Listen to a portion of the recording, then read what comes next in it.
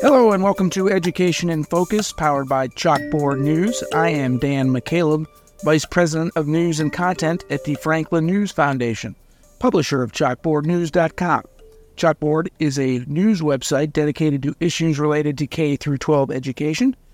Joining me to talk K-12 education is Brendan Clary, who happens to be Chalkboard's K-12 editor. How are you, Brendan? I'm doing well, Dan. How about you? I am doing well, thank you. Brendan, we are recording this on July 31st. That means the calendar is about to change yet again. August generally means that summer vacation is winding down. Of course, school districts across the country all have their own calendars. Some don't start until after Labor Day. Many start well before Labor Day. So that means parents at least have to start thinking about back-to-school shopping. Brendan, you wrote at Chalkboard News this past week about the expense that parents should expect from back-to-school shopping. What did you find out? Well, so it was actually Julian, who freelance writes for us. He wrote the piece on that. I'm sorry, Brendan. I just assumed you wrote everything that we publish at Chalkboard. Of course, that is not the case. Brendan has some help. Yeah, his name is Julian Roberts Gramela. He's been helping us write some pieces, and he wrote a great piece just looking at, basically some, I believe it was a survey from the retail industry, or a report based on some information that they conducted through a survey of 7,000 consumers in June, basically saying, hey, how much do you intend to spend this year? How much do you think it's going to cost you? And they're expecting to spend the highest amount ever so far. So an $890, about $25 more than wow. Last. So they're saying, yeah, $890. So, and I was kind of blown away when I saw that number as well. And so there. Let me interrupt you a second, yeah. Brendan. Yeah, you're a father of two young children who are going to be going to school. Have you started putting money aside, not for college, but for back to school shopping yet? No. I was shocked. I was shocked at the expense. I'm like, how much can, paper, pencils, a new backpack. When I went to high school, I think iPad. Well, see, and I think that's the thing that they found in this is that, that is primarily driven by, the demand for electronics. So, you get an iPad, that's $400. You get a new phone, that's another $600. So you're talking an average of $890. Half probably have much higher sites, half, much lower.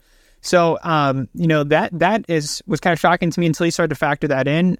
Because when I was in school, you were allowed to have your graphing calculator, $120 maybe, and then I, got a new backpack and some pencils and, my binders to put stuff in, and then I was good to go. So that was that did add a lot of context. So I think that, with that focus on, maybe the need for laptops in schools, if you have a lot of digital instruction now, kind of after the pandemic, that starts to make some sense.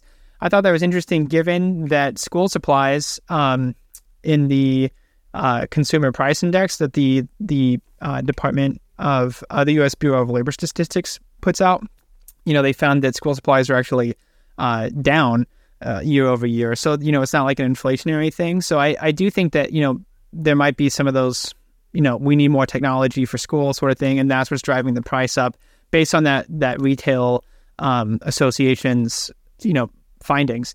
So that's just like an interesting metric. Another thing you wrote about related to back to school and back to school shopping, Brendan, is that many states, some states at least, quite a number of states, at least give parents a bit of a break when it comes to back to school shopping because they put what they call sales tax holidays.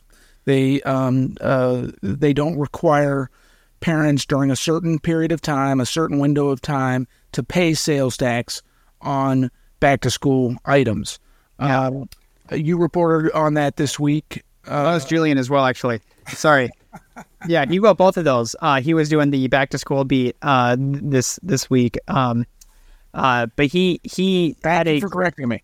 Yeah, no problem. He had a great interview with with Marco Guzman, who's with the Institute of Taxation and Economic Policy, and he was basically like he asked him, what are the sales tax holidays? Which states have them? And so there are 16 states out of the 20 states that have sales tax holidays. 16 of them have them specifically for back to school shopping, which is interesting. Like the majority of these states are specifically for let's give families a break when they're buying back to school supplies. Florida, for example, has one that started on July 24th and it runs through August 6th. So as we're talking about, this is the time now for back to school supplies in their eyes. But Guzman and his organization say this is not actually the best way to target financial relief for those who might need it. So he says that this gives the impression that a state or these politicians are providing tax relief, but there's actually a lot more problems that come up with it. He said, where you lose revenue that the state would otherwise make, and that could be used for funding schools.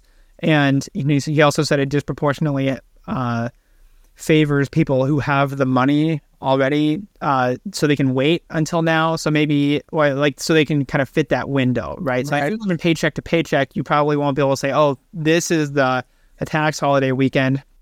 I'm going to go and, maybe head out early from my job. So it's tougher for people who are living paycheck to paycheck to be like, okay, I'm going to drop that money. Bills they have to pay first. Right.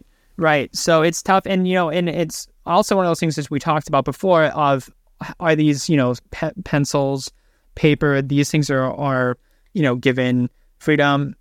These are not taxed the same way, but maybe electronics still are. And, that's what parents need.